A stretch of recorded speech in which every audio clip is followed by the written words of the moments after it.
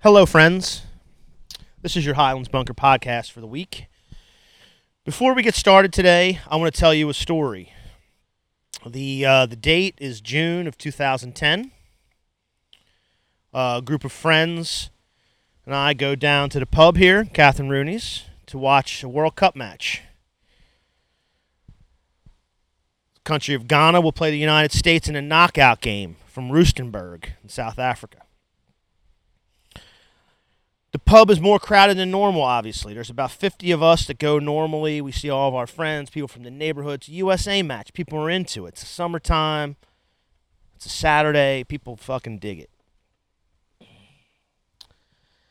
Everybody's pumped up, too, because not only did the United States make the knockout, which means they got through the group stage and they're playing this knockout, they also had a really great sort of pre-tournament. They were invited to a pre-tournament in South Africa where they played very well, so everybody's mood's really up and everybody's getting into it. Sides come out. The way I remember it is they start the Ghanaian national anthem.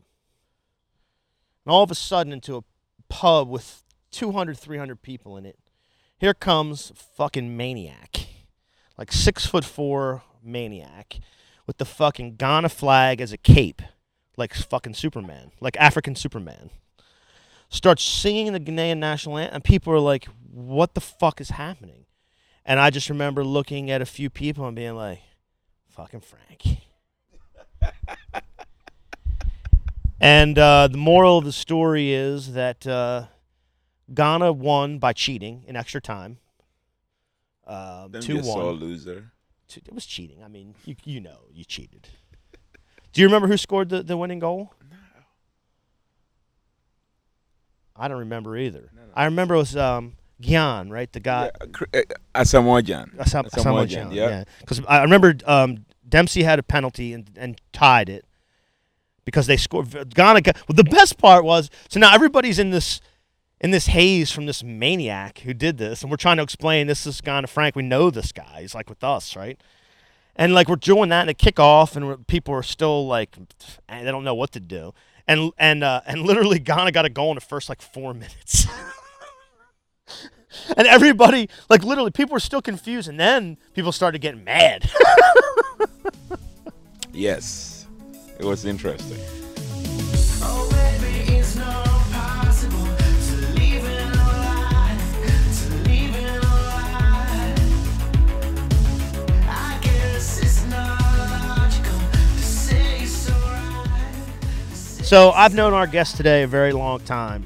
Frank Hansen is a friend of ours. We met him basically at the pub, through watching football from Europe. But he teaches carpentry at the St. George's Votech. And he just won a cool grant from Wilmington University. So we're going to talk about all that, but he has a cool story. So let's get into it. Frank, thanks for coming. Hey, thank you, man. Yeah, that was an interesting day, wasn't it? I mean, it was pretty interesting, yes. I had so much fun. It was great seeing people's faces, and I think a lot of people didn't see anyone coming in with that many Americans in a pub and have the kahunas to just come in and then go that crazy in there. So it was interesting, I made some friends, after that. People who were even mad at me, they still, they realized like, man. Well, that's how we met going down there. And people, it was actually, 10 years ago, 12 years ago, it was a thing. We had 50 people maybe we had Russian guy and guys from Africa. We had a lot of expats from England, and we met a lot of people there. So it was a big day out. And it was fun though. I think that's one of the best times I've had since. I'm sure I don't have a lot of good memories of it. we did get a little bit of we got payback. Yes, you did. Yes, I was so sad on that day. Yes, I was really sad because I had such high hopes for a team on that time, but I think U.S. did something that they have not done, and that's they played as if they belonged. That was the first time I've seen them play that. Anytime they've been at a World Cup, they play, they have good plays, they play well, but I can always see they have these spells where they act like, wow, we are really at the World Cup, you know. And I feel like that's what always end up tripping them up because by the time they realize the game is over and they're losing, but then the payback time, they came in, they had what they wanted to do, and then they executed their plan. So it was good. I was sad, but it was you know. So before we get to Catherine Rooney's and how we kind of all met up in the neighborhood, we always start from the beginning. And actually, I don't know too much about. I mean, I know little bits and pieces about you growing up in Ghana, but like, yeah, where did you grow up? What was it like? And like, you know, how did you find yourself coming to the United States? Man, that's a long story, but I grew up in Ghana. I had a loving mom and an okay dad. I mean, that's a fact. I love my mom. You know, I love my dad, but my mom was a lot more influential in my life. We'll talk about Garaba. Yeah. You know, that's gonna Exactly, be a big. That's yeah. gonna be a big theme. Yes.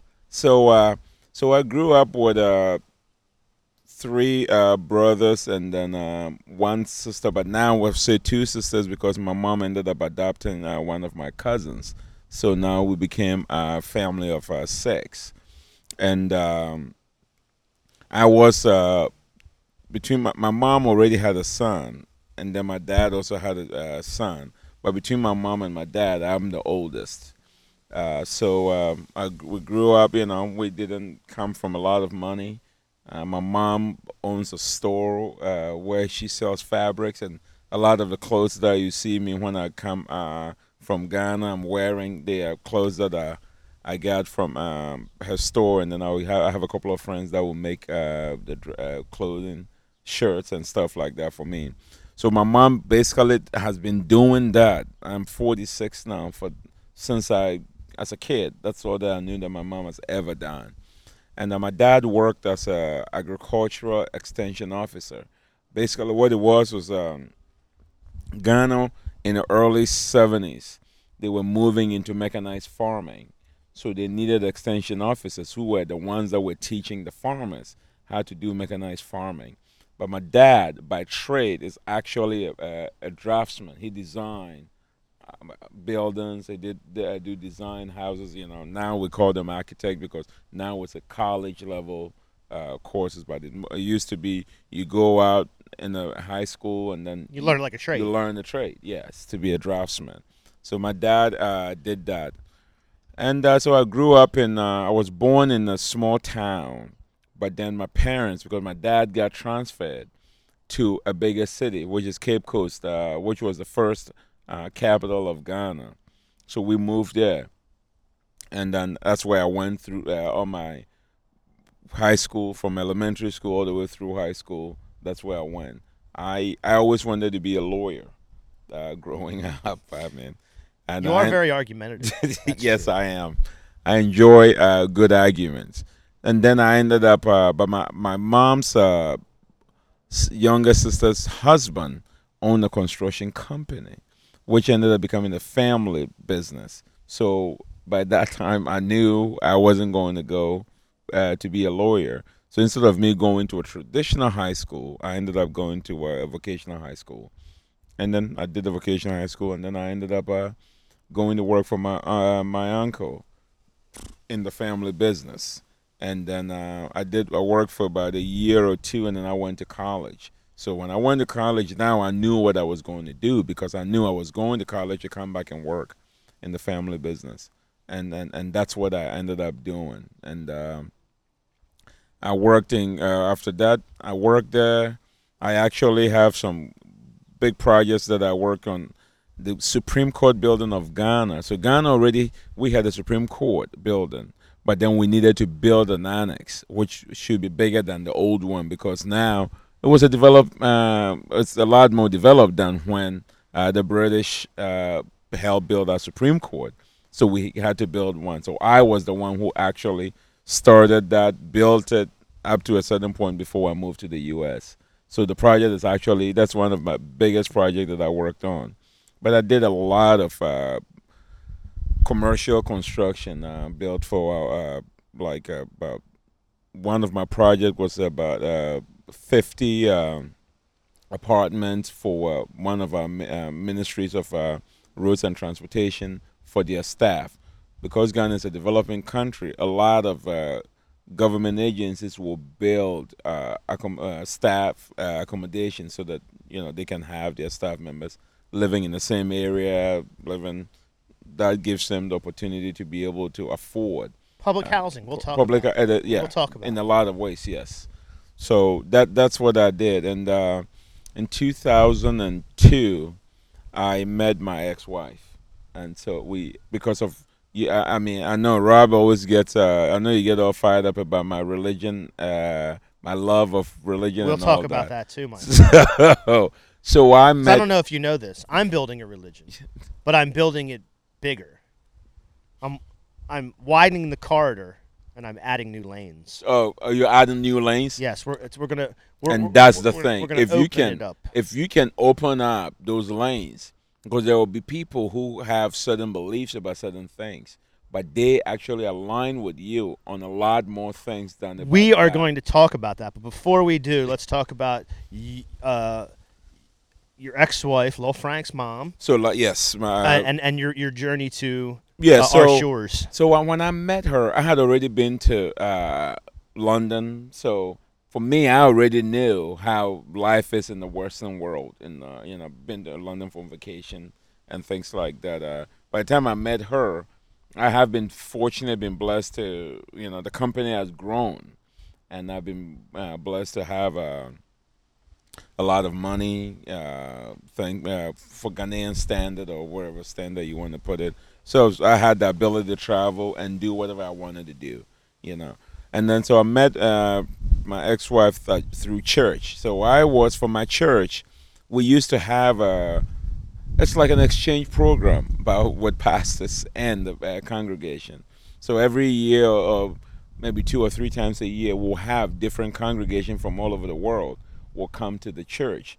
But I was an international coordinator for my church. So all the people that came outside, I am the one that's making sure that they get into the right hotels. I'm the one that coordinated to make sure that they get from the airport to the place, to their hotels, and then going on the excursions and things like that. I was coordinating with the church to make sure that their stay becomes memorable and things like that. And my ex-wife was the same person for her church here.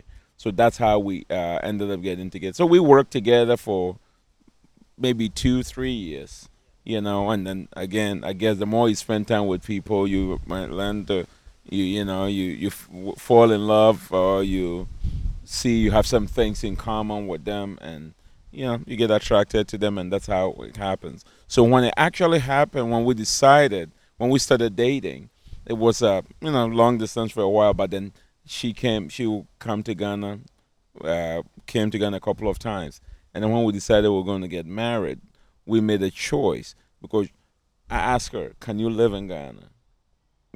And I know the typical American does not want to live anywhere else outside of America. So it was a conversation that we had that said, "Okay, I'm okay moving to live in it, because I can." For me, it's easy for me to be able to transition from being there into the culture here, and to do the things. My skill is transferable, because construction is the same everywhere in the world. So I can transfer my skill here, which she could not, because she was in banking and she did all kinds of stuff, and she really was not keen on that. So I said, okay, we'll do that when I move here, and then we'll figure out after our kids are a little bit older, or whatever we decide to do. And unfortunately, it didn't work out that way. We ended up in divorce, but I was blessed to have one of the smartest and the most caring kids that you can find on the block, and the coolest actually. Yeah, He's a well, that's cool what's kid. funny. I think about that story that I told about the 2010 World Cup, and everybody knew Lil Frank. We call him Little Frank because you were Big Frank. And I believe he was there that, Yeah, he was there. and yeah. he was like kind of embarrassed of Oh, it yeah, because yeah, he was he like, was. because he was only how old was he? Frank was 'Cause he's like it was like- 17 now or some bullshit. no, he's 15. now. 15. Yeah, now. but so Frank was like, he was a little like 4 or 5. I remember him being. And I remember really I used to little. bring him to the pub every time to come and watch the game, and he Yeah, would but play he- with Susan, and Yeah. he was so embarrassed in that tournament. You are absolutely correct.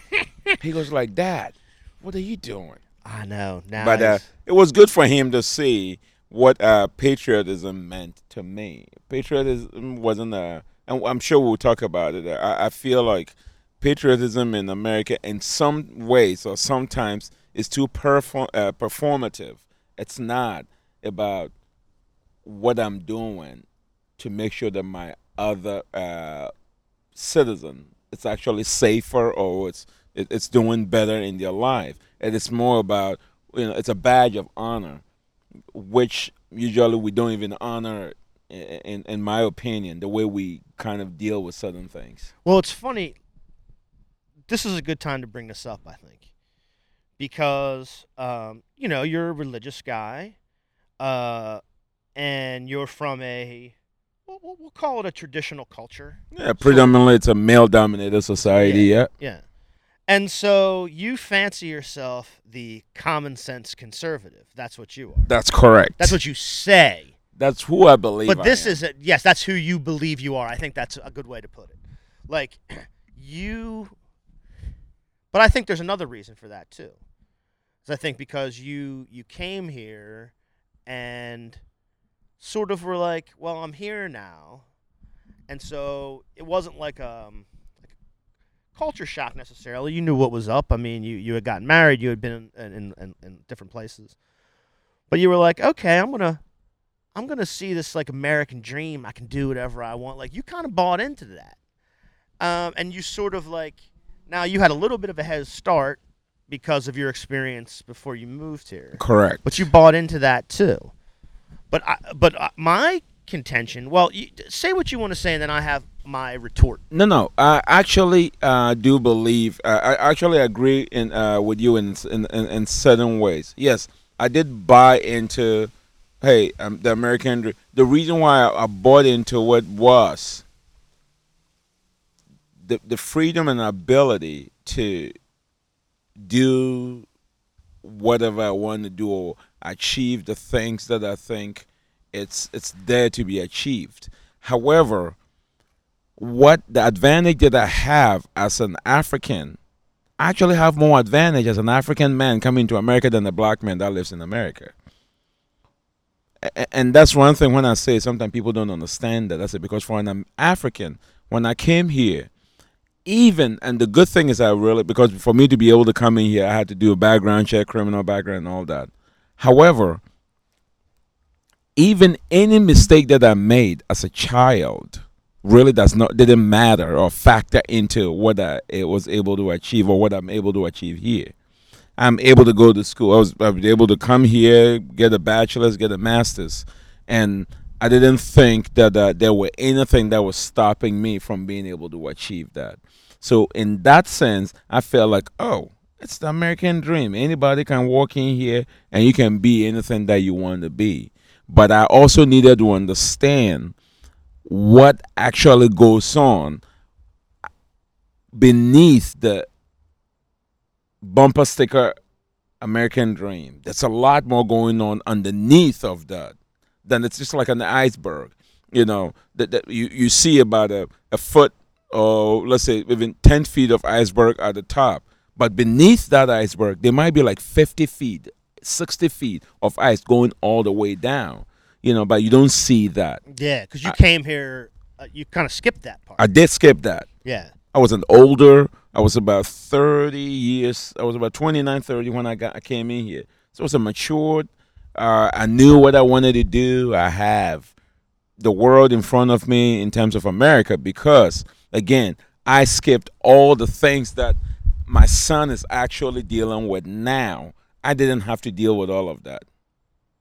Yeah, we talked about it tons about just like the police, because obviously you can't skip that. I mean, you skip the way that young black men are treated, how what the media says they are, what the news says, and the fear mongering and all that. So you skip that part. But when you walk down the street or you're driving, you're still just a black dude. So you knew. I remember having this conversation years ago, and you're like, because I think Frank was probably 3 or 4 or something like that, and you're like, oh no, I got to skip it, but he's not going to get to skip it. No, he does not. And I have tried because again, and that's sometimes, and I want to be careful. And I've had this conversation with my son Frank. I said, I want my experiences not to be your experiences. I want my experiences just to be a yardstick for you to measure some of your experiences that you have. But you need to have your own experiences, because nobody called me an N-word when I was in Ghana as a kid. Yeah. You How know? would that happen? No, my interaction with the police in Ghana was completely different than a black person's interaction with police here, depending on wherever they are. And I've said this to people. I have an African accent privilege that the most people don't. When I say that, people say, what do you mean? I say, okay, the African accent privilege, I've been stopped multiple times by police officers. And the conversation changes immediately I speak, because they hear my accent. And the conversation goes from where's your driver's license and registration to, oh, you have an accent. Where are you from? Oh, I'm from Ghana. Oh, I knew a guy from Ghana or from Nigeria. So the conversation is actually not why they even stopped me. Conversation goes about them knowing somebody from Ghana and somebody that they hang out with, or a friend, and things like that. So that's the my always go by and say that is my African accent privilege, and You really see it like it must be very clear to you how it's all fake, like it's all made up, because you live, like as you said, you lived in Ghana, and none of this was really it wasn't a thing.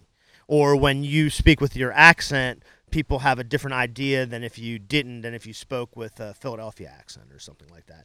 And so it really paints a picture like, oh, it's just all fake.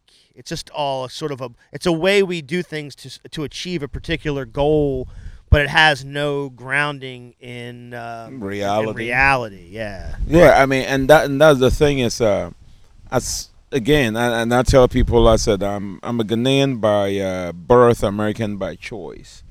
And I think America is one of the greatest countries in the world.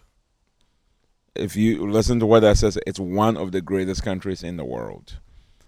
America was the greatest country in the world at some point in time. And I feel like it's important that the country is what it is because of the citizens. It's not people who make. There's not a whole bunch, like 6 or 12 or some, the government sitting somewhere making America great. It is the people who live in the country who have to be able to see how great is our country, Well, and let me. This is a good time to bring this up. Interject here, because we've had this conversation before, but I want to flesh it out. The continent of Africa was just ravaged by Western colonialism. I don't think there's any question about that. Everybody knows the stories and all of that. The great African leaders who sort of fought against that. Let's see if they I were can all name- assassinated. Let's see how many I can name off the top of my head. Patrice Lumumba from Congo, our man from Burkina Faso, Thomas Sankara, Yep. Your boy Kwame, Kwame Nkrumah, yep. of course. He went to Lincoln University. Yeah, that's right. So did Gil Scott Heron. Yeah. Madiba, of course, Mandela. All of this. What do all of those people have in common? For me, I look at it as all those people have in what they have in common was the African has to be the one in control of its own affairs. the African needs to be the one that is making determination about how they want to live their lives. And the Western world, as and that this is one of the things that always kind of drive me nuts, is it's always portrayed as they came in to save some savages who didn't know how to manage their affairs. No, no, no, no. Ghana had a nuclear reactor when we kicked the British people out. We because our government, those people believed in sustaining our people, and also, you know, Well, here's what I'm going to say. Sankara, as you said, assassinated. The Congolese assassinated. Lumumba, Lumumba Patrice assassinated. Lumumba. Now Mandela had to go through it in the beginning. He went to jail went to prison for 30 years. Even Kwame Nkrumah, he was lucky. he went to he He was in ended up exile. being in exile. Yes, Yeah, so he yes, went to yeah. Guinea in It was- exile. and he died in in Guinea. Europe. Yeah, Or he died in Europe, whatever. he died outside the yeah, country. Yep. They were all communists. Yes, And so I that's guess what, my question is, how do you? So you know that what you said, I think, is correct. The Pan-African idea about Africans need to be can take their resources, their birthright, and run their affairs the way that they want. And it's just interesting that the way the theory by which, or the political philosophy by which, the most important leaders of the Pan-African movement decided to make that happen was a leftist ideology. yes, and that's one of the things that, when you talk about communism, what is communism? Communism is all about community in a Correct. lot of Yes. ways. Right. You know, socialism. What is socialism? Socialism is all about social fabric of the society in which we operate. But America is so good at putting some labels and making it the caricature of the ones that didn't actually work. Because sometimes people talk about the communism, there are things that didn't work in that environment, but we take all of that out and put it as that's what the whole idea is all about. And I've told you that I'm a practical capitalist. I believe in free markets. I believe in all that. However, I believe in all those things. You also believe in But Jesus, though. So yes, I do. But I do also believe that, you see, the excesses of any of these ideologies is bad. Excesses in communism, I feel like, sure, I guess I look at it like, I if mean, you look- take away the excess. let's look at capitalism. The excess in capitalism. Capitalism is basically, we are arguably the richest country in the world. Well, I don't even think it's an argument. But we have one of the worst educational systems in the world. Meanwhile, we have research that tells us that a kid's zip code actually can give us an idea about how the kid is going to end up being as they're going through the school system. So we do know. Why are we giving more money in our education system to the places that have the affluent family, and then actually the people that really need that don't have that? Yeah, and I guess because the market that you believe in says the opposite. Like that's a market. That's a market condition. You know, it's like the best is the best, and so the best people go there. And if you don't have the money, or you don't have the status, or you were born into a particular station in life, you don't have that. You don't get. They call it access. Yeah, you don't have access, but we're not even interested in giving it to you. Where somebody like Sankara, is Kwame interest- Nkrumah. Kwame Nkrumah, they're interested in giving everyone that. Absolutely. That's the Ghana, difference. Ghana has one of the best, had one of the best education system in the world, because everybody went to school for free. You know, and I remember when most of our school system was boarding school, and the reason I was boarding school is not because some parents don't want to hang out with their kids, which is the case in a lot of ways in other places. Send them away. Yeah. But for us, what he wanted to do is, and that's what you're talking about, the communism, the community aspect of it.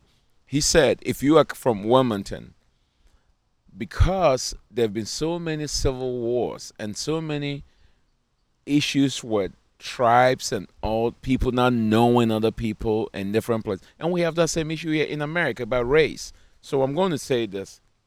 He said, if you are from Philadelphia, you're not going to go to school in Philadelphia.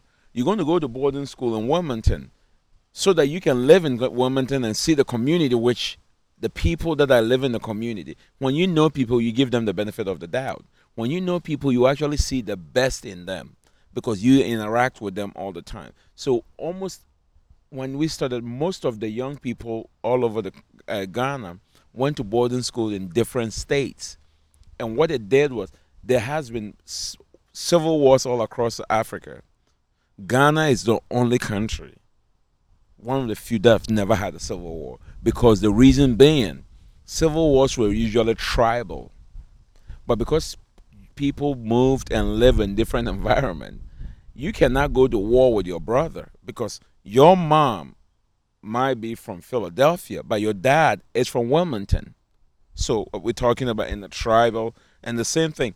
If can you imagine if your dad is black and your mom is white, and you are talking about race, who are you? You are both of your parents. So that changes the way you talk about race. But that's the thing. That's some of the things that the community thing that, and you're talking about communism, he felt like that's what needed to happen for our community to be able to move forward. Yeah, and I think there's a stigma to these ideas that is just, it's just a story that we tell ourselves. That that the extremes of this mean totalitarianism or the extremes of this mean a dictatorship, when actually we just want to address, the needs of everybody and sort of build, like you said, a social fabric. I mean, if I go on the street with a camera and a mic, I can walk down the street and talk to 100 people and ask them to explain to me what communism or socialism means. If I'm not exaggerating, I will have 95 to 96% of those people who would not be able to explain it to me. No, I think that's right. However, you hear that same people spewing, oh, we don't want America to be a socialist country. Do they even know that the police is, if that's the case, the police is socialism. The military is socialism because we're taking care of them. Post office is. These people are getting all those things. It's part of the social fabric of what we are doing. But I feel like, I don't know whether it's the people who are the socialists or the people who are the communists or whatever. I feel like they have not been able to get their message across the way that it needs to be. Here's what I think it is, and I'm wondering what your take on it is. Obviously, part of that American dream, part of that, like the myth of coming here, is that the individual can do whatever they want to do. So, of course, the people telling that story were, rich and had slaves and like all of that stuff. But that's the myth, and it persists. It persists. It says, I can give up any connection I have to the social fabric. And if I give that up, then I have the individual freedom to go out and do whatever I want to do. The world is my oyster. It's wide open. Well, it's really not. But at least you feel like it is. There's this individual thing. And so you're willing, and as an American, to turn away from any obligation you might have to the social fabric, any obligation you might have to your neighbor, or your fellow country person, or the kid that's going to school in your neighborhood, or whatever it is. Capital has worked forever to try to get you to think that you don't have that obligation, that you can live as your own person, make your own way, make your own riches, and do whatever you want. And I think that's the thing here that makes it. It makes it intractable. And that's the thing. I mean, again, I've told you, I'm a common sense capitalist. So you say. This is what you say. But I feel like, the excesses of capitalism has turned America into a billboard. When I say turn America into a billboard, it's a billboard advertising what is great about everything that's about America or about capitalism, but actually do not address the things that we actually have to look at that doesn't work for capitalists in the capitalistic society. We have There's no reason why the very people that we vote for them to go into the Congress and to go in with not being rich or anything like that, and then come out multimillionaires. I have never seen any job that you can work that job for what 2 terms, 3 terms, and then come out having 8 years later, you're you are elite. you are elite, you are multimillionaire, and and then they turn around and say, "Oh, don't give money to people who actually have lost their jobs because of the pandemic for the $600 a week or so that they are making." But the funny thing is, these people you have a guaranteed salary where you are not losing anything. They're paying you whether you show up to work or don't show up to work, and I feel like we from what I'm seeing, as if we are moving away from being each other's keeper. I want my friends. I don't know to if we be ever well. were. I don't know if we ever were. Actually, That's interesting. I mean, I've always, and again, we've always looked at America as America will go out, they will help people out, they will, because that's what. well, that's the story we tell to everybody, and because of the economic riches, we're able to tell that story and hide the other stuff. It'd be like, look how rich we are. It must work because we have all the money. Well, yeah, I mean, we have all the money, but not really. That's not how we got it all, though. You know what I mean? Like, that's the thing. We're able to show off the size of the economy and the resources and the things that we've done. The world wars that we've won, but we don't really say how that happened. That's the trick. And you might be right. One thing though that I feel like America we can do better with is the way we fund our education. And this is what I'm saying. If and the operative word is if we can get all our students to have quality of education, I feel like we'll be a different country. And the reason why I'm saying that is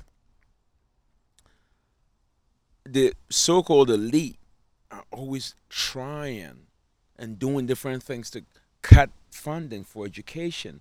And so I'm beginning to think, is it because they would rather have the people in whatever mindset that they are in, that people are not really well educated, people are really just following Republican, Democrat, instead of people being able to say, hey, this idea that you are coming up with, no, because we have good education, so I have good critical thinking skills and be able to decipher and synthesize information that is coming into me, and to be able to make up and say, no, what you are feeding me is the whole crock of nonsense. Well, I mean, you see that.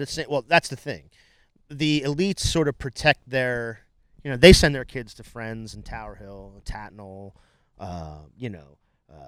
St. Andrews, all of this stuff. Not to, that's, I think, the difference. And you probably see that just in a vo-tech school where, I don't know what kind of funding like you get different than maybe just a regular public school. If you feel like you have a particular sort of student that is on a trades track or is like learning something different, so that could be, kind of different. How did you get into that? To begin with, I mean, obviously you had that skill, but the education bit of it, going from construction to education. It's crazy. I never wanted to be a teacher, to be honest with you. I remember back home, like I said, I wanted to be a lawyer, and then I went into construction.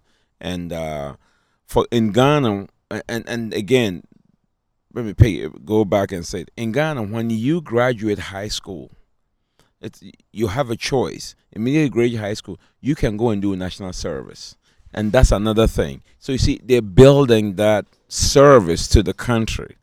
So you can go do national service, or you can wait, and when you graduate college, you do 2 years. So you have that choice.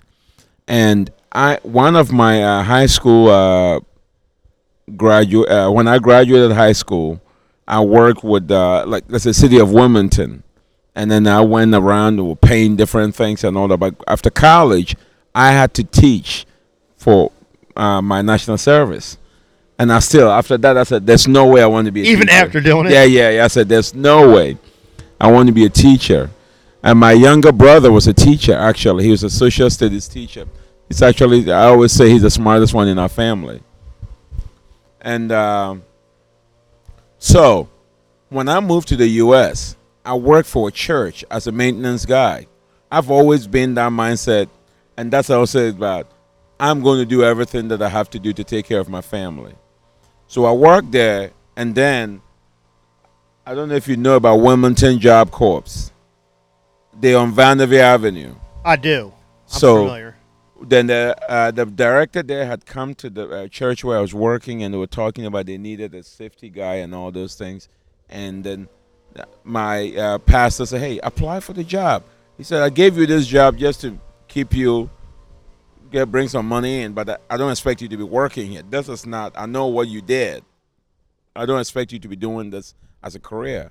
So I moved to the Wilmington Job Corps and worked there for about 6 months, and then their construction teacher quit, and they needed one.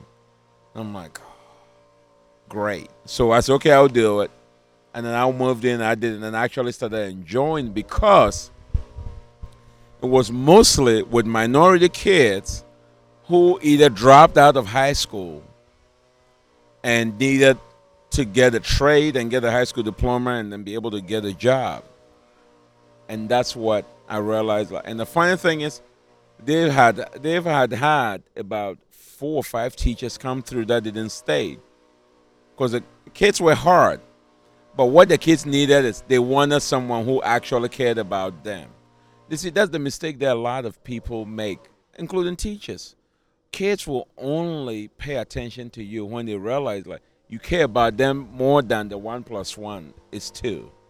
That's who we are as human beings. If you work for a boss and you realize that the boss cares more about your family than the output that you are bringing into work, you realize that everything changes. Your productivity will increase because you realize like he actually wants you to do better. He cares about your family and all those things. So I did that, and a friend of mine, they were building the St. George's, and then told me, hey, they're building a new tech school. I saw they advertised that they're going to need a new teacher, and I applied, and I even forgot about it. And then I got the lady who had encouraged me to apply for it said, hey, they have stuff out there. They're doing interviews. Check it out. So I went and I did check out, and I realized they had sent me an email about it 2 weeks ago, trying to schedule an interview. So I went in, had an interview, and then I ended up getting the job. Cool. Well, let's take an interlude. We are here back in the bunker, back garden, and yeah, we got somebody who's doing some tree work, I guess, over there. So we're going to take a little interlude. We're going to talk about Frank's time at St. George's and other things, grab his hands and other things. But first, we're going to take a quick break. We are building a religion. We are building it bigger. We are widening the corridors and adding more lanes. We are building. How do we move forward? How do we fund the school so everybody has There the we same go. school? Yes. How do we make sure everybody has the same health? How do we make sure that the laws are applied equally across the board? Correct. There's no, we don't have to, somehow we need to convince everyone that and again, this is true, so you feel like it should be easy to convince them, but it's not. All of the stuff about like racial stuff and other people and immigrants, it's all fake. Yeah, because it's just to give. It's either to make a couple of activists outraged and get them on TV to make all those noise. When actually a lot of some of these activists, what they are doing actually are not benefiting the black community in the first place. Like you said, it is they are doing some of these things to elicit outrage in one part of the society, and then the other societies also feel like, oh my gosh, I'm being victimized. Then they also are outraged. Why can't we get to a point of saying we know there's racism in America? We know we are not going to eliminate racism in America because it's baked into the social fabric of a lot of the stuff that happens.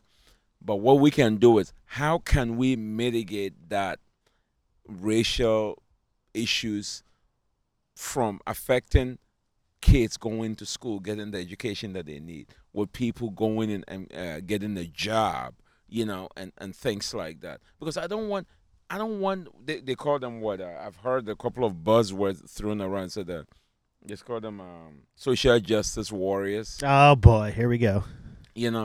I am a black guy who I feel like my experiences in America is actually different than an American that is born in America. So I actually, a lot of the time, when some of the things are going on, sometimes I defer to people who are born here, and like my former boss, I will get on the phone and I will have a conversation with him. He's a former Air Force guy, the black guy, and I'll go when they're talking about like the anthem kneeling and all those things, and then I'll go like, hey, you're a black man, you have a biracial child, you served in the military. What's your take on that? There's no way I have to be more angry about people, whether they are kneeling or not kneeling, than the guy who actually served in the military. Well, the way I look at it again is like you said, there's a big, it's like they make it out to be a sports game. It's just like Proud Boys versus Antifa. I know. It's actually all fake. It's all performative. That's my It's problem. all performative, yeah. That's everything. But again, that that's we do is but like people that. only can think in those terms. Because we've made everything binary. We live in a binary choice. You cannot say racial profiling is bad.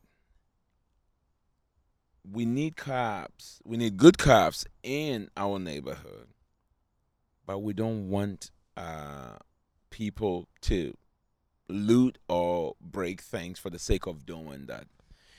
Yeah, but when the cops, like I said, you skip the part when you're the kid here who the cops are just beating on every day, who you send to a school that's garbage school because you don't pay for it, and so the kids just fucking bail, and then they get out in the street and the cops fucking put their boot in their neck, put them in the school to prison pipeline. And that's what kind of sets it up. That's the thing we were talking about that you sort of were like able to skip. I am able to. I was having a conversation with someone when another coworker when there was that shooting of that gentleman in, I think, is it Atlanta, shot in the back where his kids were in the car. Oh, that was in Wisconsin.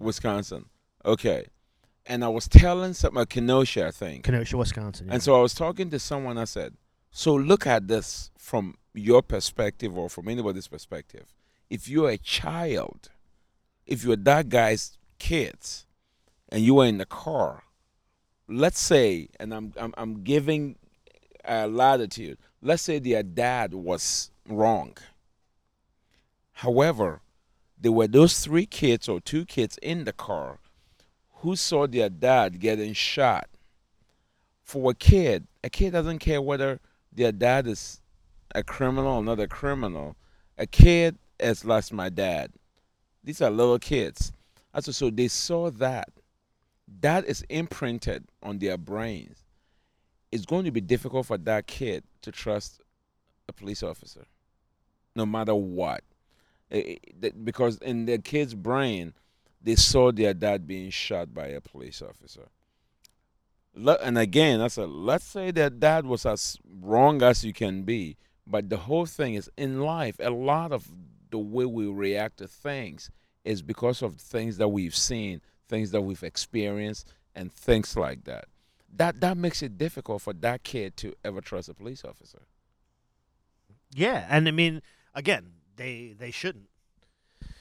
I will go back. I'll tell a quick story, and then we'll talk about. I want to talk about Garaba's hands because I know.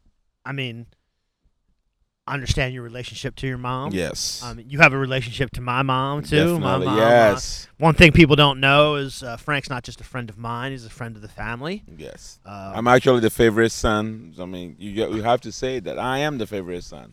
Here's the thing. I feel like fucking Elizabeth Warren. Here's the thing. Here is the thing. My mom might like you more than the three. Of course, I mean, Kevin though. Kevin has kids though. She might. that's true. She. Yeah. Yeah, Kevin. You're up there. I'm out there, yeah. But at least I'm above you and Kenny. Yes, That's all you that know, matters I to have me. to. I have to be honest. You might be right about that. You got me off track now. That's I funny. know. My mom and dad do like you more than definitely like you more than me. Garaba's hands. Yes. So that is your mom. Yes.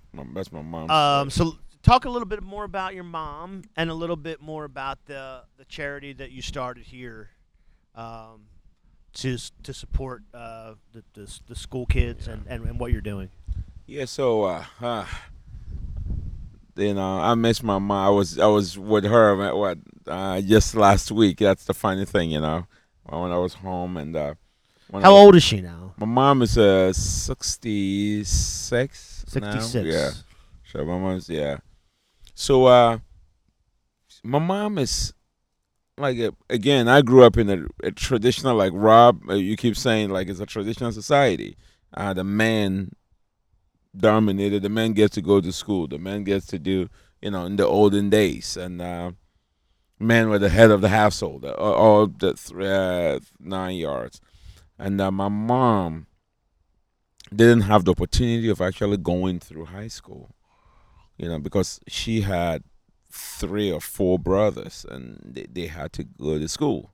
So my mom didn't get that opportunity. So she ended up having to help her mom in trading as a kid. So and in Ghana, our education is broken up in a way where you go from primary through middle school.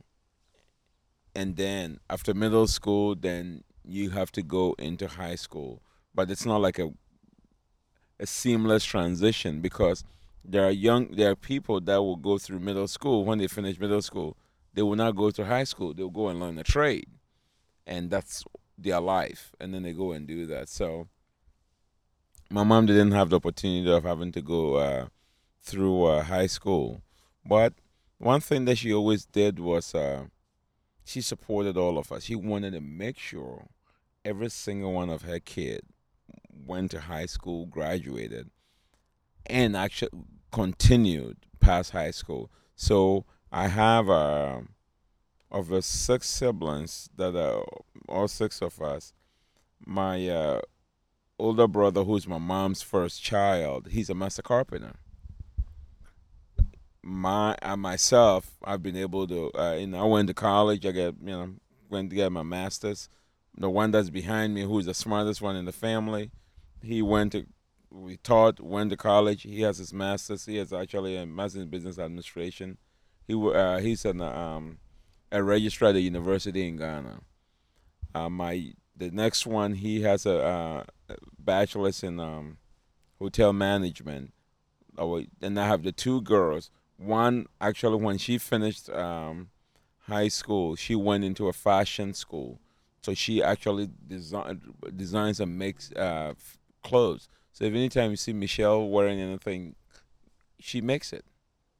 Yeah, so she's good. And then my other sister, she also has a degree in business administration. She worked for a bank, So, but my mom wanted all of us to. Education was very important to my mom. It was one of the things that even when she didn't have money, she would do anything to scrape whatever little she can get to make sure we get all the books that we need, make sure we get all those things. So we always, she always did that. And then my house, I think, if I'm not exaggerating, I would say there were like 20, 30, 40 people that came through my house. My mom paying for their fees, my mom cooking, my mom making sure they get as we got older. Up to today, there are people that have come in through my house. There are times that I talk to my mom and my mom will go like, bring me some money. I go like, why do you need? I just gave you money last week or something like that. We always going back and forth. They say, yeah, one of the young kids, she needs to get some school supplies for school. I'm like, Mom, I give you that money for you, not for the kids.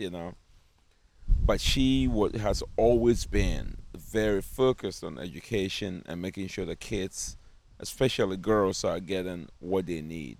So, because of that mindset, as I was growing and in my professional life, I was helping a whole bunch of people that I knew.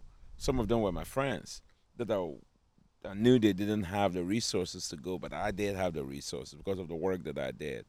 And I'll pay for them in their university. They were going to, I'll help them pay because it wasn't that much money. Because our universities in Ghana are subsidized. The public universities are highly subsidized. So, Socialism.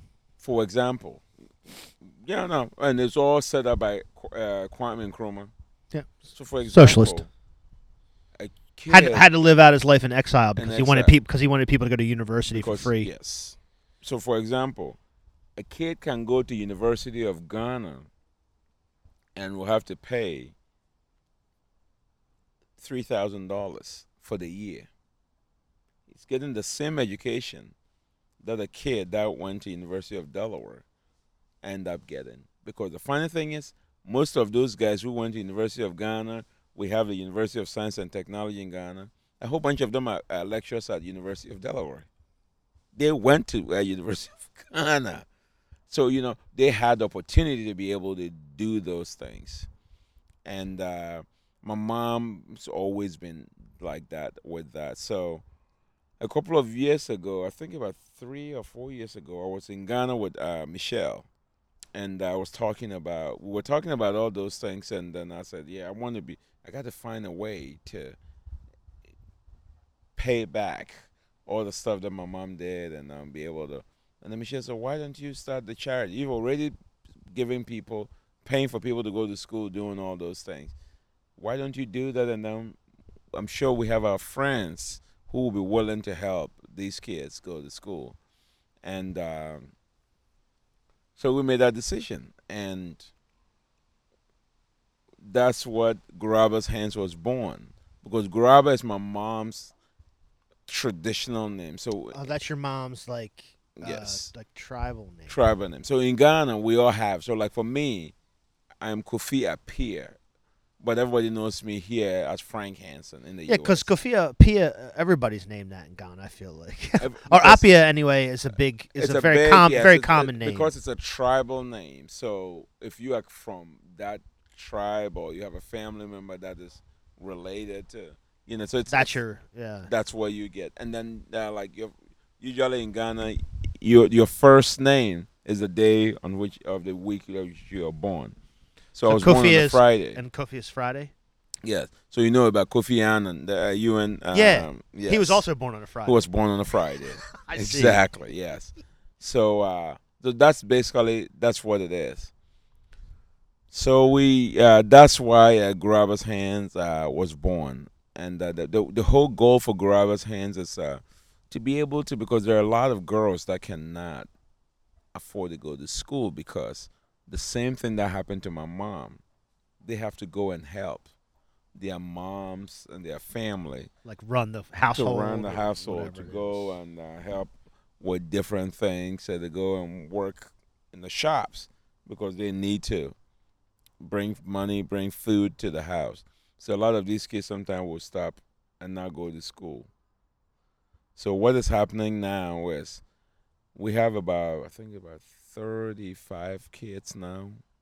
And what we do is we're able to raise funds, and then we're able to supply them all their needs for the school year.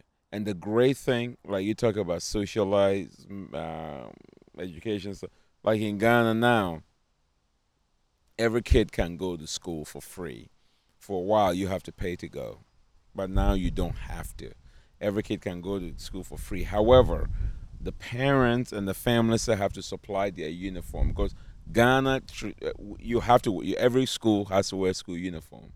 Every student has to wear a school uniform. Totalitarian socialism. Yeah, if you want to put it that way. Yeah, I mean everybody. Yeah. And the families have to supply all their books and then all kinds of stuff that they need. They don't have to pay for the tuition, but they have to provide for that. And in the last 2 years, I was just talking to people when I was in Ghana. The crazy thing is, all the elite high schools, we have a science and math contest that we have all over the country. For a long time, all the elite high schools were winning because most of the kids that could go there, the parents couldn't afford it, so the kids didn't go in. And the kids didn't even go to high schools because the parents couldn't afford it. When they changed the whole thing, our president now, Akufo-Addo, changed that all the kids, now any kid can go to any high school. They have certain criteria like a GPA. If you meet certain GPA, you can go. There's the top tier schools. They have all these things. But the funny thing is, the kids going to maybe the second tier, the third tier schools, they are kicking all the elite schools behind. So they are now the ones that are actually controlling the science and math quiz that they do. And so Grabbers Hands has been able to put these kids in places where the parents don't have to worry themselves about what they can have for their kids. And I was in Ghana, and as you know, I was in Ghana for about 3 weeks, and I did a presentation for their coming up academic year. They have their backpacks, they got all their pencils, they got their books, they got their shoes, they got their uniforms. And so I present all of that to them. And the great thing is, it takes about $150 to $200 per kid for the year. Just to get them through the year with supplies, fees, all that stuff. There's that. And seeing how excited these parents are, because some of these parents are very poor, but for they know that now they don't have to spend that $50, $100, $150, $200 that they get, and that actually will go towards helping the family members out or being able to put food on the table for the family and all that. They don't have to spend it on school supplies. That makes a difference. That makes a difference. We will definitely link to Garaba's Hands in the show notes because I think it's dope. Nurse Susan's been involved with it. I've been involved with it. We Definitely, did a big fundraiser. That's where I bought the beautiful cedar box where I put my drugs. Which I'm still offended about it. Every time I have so there was a fundraiser for Garaba's Hands, and we all went, and there was different things you could bid on and different things you could buy. And there were these beautiful cedar boxes. They were it was like an oval. It was like 6 inches long, yes. but like maybe 3 inches this way. And it was these cedar planks. But then the lid on it was beautiful because it had like a little lip, so it actually sealed with a little handle, this little wooden box. So I was like, man, I could probably put a half ounce of weed in this. And so I bought it for weed, and people love it, but I don't understand why you won't sort of market yourself as a person who makes beautiful boxes for drugs. Exactly. You just why wouldn't you do that? Say that. You said it. I mean, there's no way I would ever. You know me. I am not. There's no way I will ever market myself as making a beautiful drug box. No, that would never happen. But I mean, why not? You're because an American that's not now. who I People am. don't care. People don't care. No, I know, but I do care. That's the difference. I know. So the thing that I don't know much about, because it just happened, I guess, did you know this was so the fellowship or the grant that you got? Did you know that before you left for Ghana and it happened, or did you find that out when you were there? So I So let me anyway. I should probably say, Wilmington University has Promise grants. They set up mentors for different things. I don't know a lot about it. I just found out, but you were the recipient of a Promise grant through Wilmington University. What's that all about? So about 6 years ago, I took a class at Wilmington University with the one Dr. Brewer, and in my class, and then all the discussion and all those things, and I remember she telling me, "You are fascinating. Your thinking around education is so different than the traditional way of looking at it." Though? I mean, come on. I know. Hey, don't hate. It's like it's not around. You're thinking about education is not a traditional way of looking at education in terms of how the education has to be delivered, how kids has to be dealt with, and all that. So and so basically, I took that class, and that was it. So about just about a month before I went to Ghana, I got a call, and I almost didn't pick up because I didn't know the number. So I picked up and then said, "Oh, hey, Frank, this is Dr. Brewer." I'm like, "Oh, hey, how's it going?"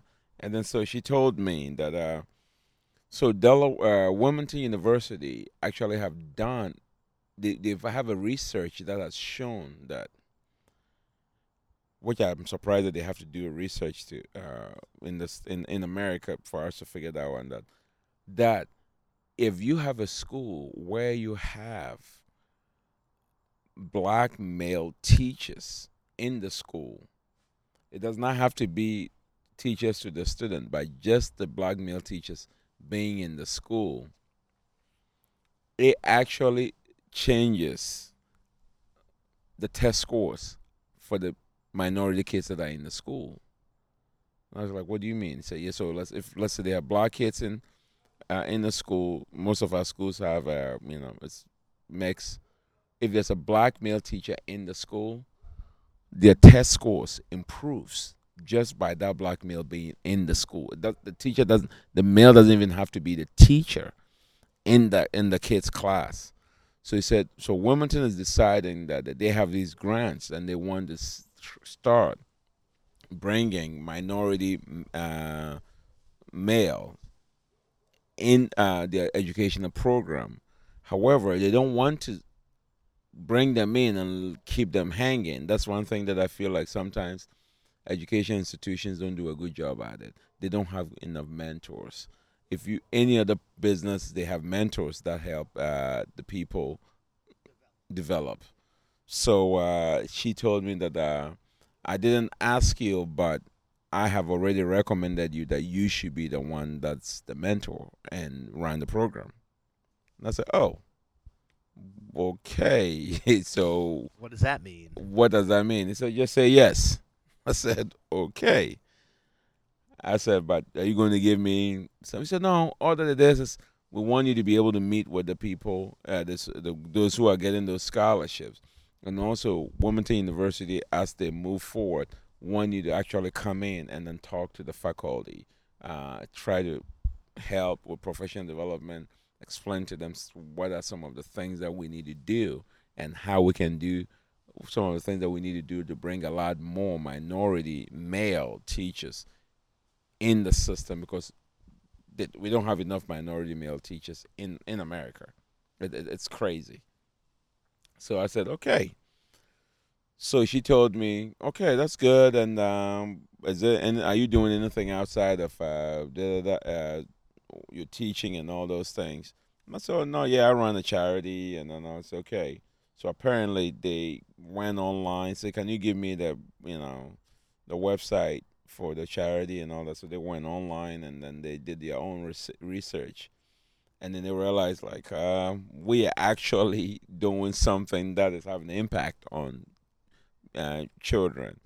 So that's what ended up. So, but I didn't even know that they were doing the whole write up on there. I just thought they were looking at it, and then we'll post something internally that hey, we have Frank Hansen on board and that. And then I turn around and it's a whole. I actually didn't know my school superintendent, Dr. Jones, emailed me whilst I was in Ghana and said, "Hey, Frank, I want to say congratulations. I'm really proud of all that you're doing, even outside of school, blah, blah, blah." I saw a post from Wilmington University. I didn't know, so I just said thank you, and then I went back. And You had no started- idea. I You were had like, no hey, thanks idea. very much. Yes, I had no idea. That's fucking great. So I went back and then I saw that, but then I had already met with the dean of that the education department and a couple of the board members that are all those things, and I told them what I think has to be done, what has to be, they have to pay attention to, and then so we ended up having a really good conversation, and so that's how we came by. Did they know that you were a Chelsea fan? Is what I want. Oh, I mean, if they knew I was a Chelsea fan, they would have actually figured out a way to give me the whole education department. Unbelievable. You know what? I have a lot to say about this, but they're cranking up over here.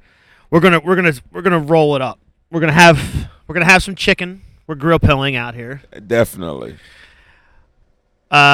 Frank, I appreciate you coming in. Hey, Rob, I appreciate you talking to me. This is so much fun. We should do it again.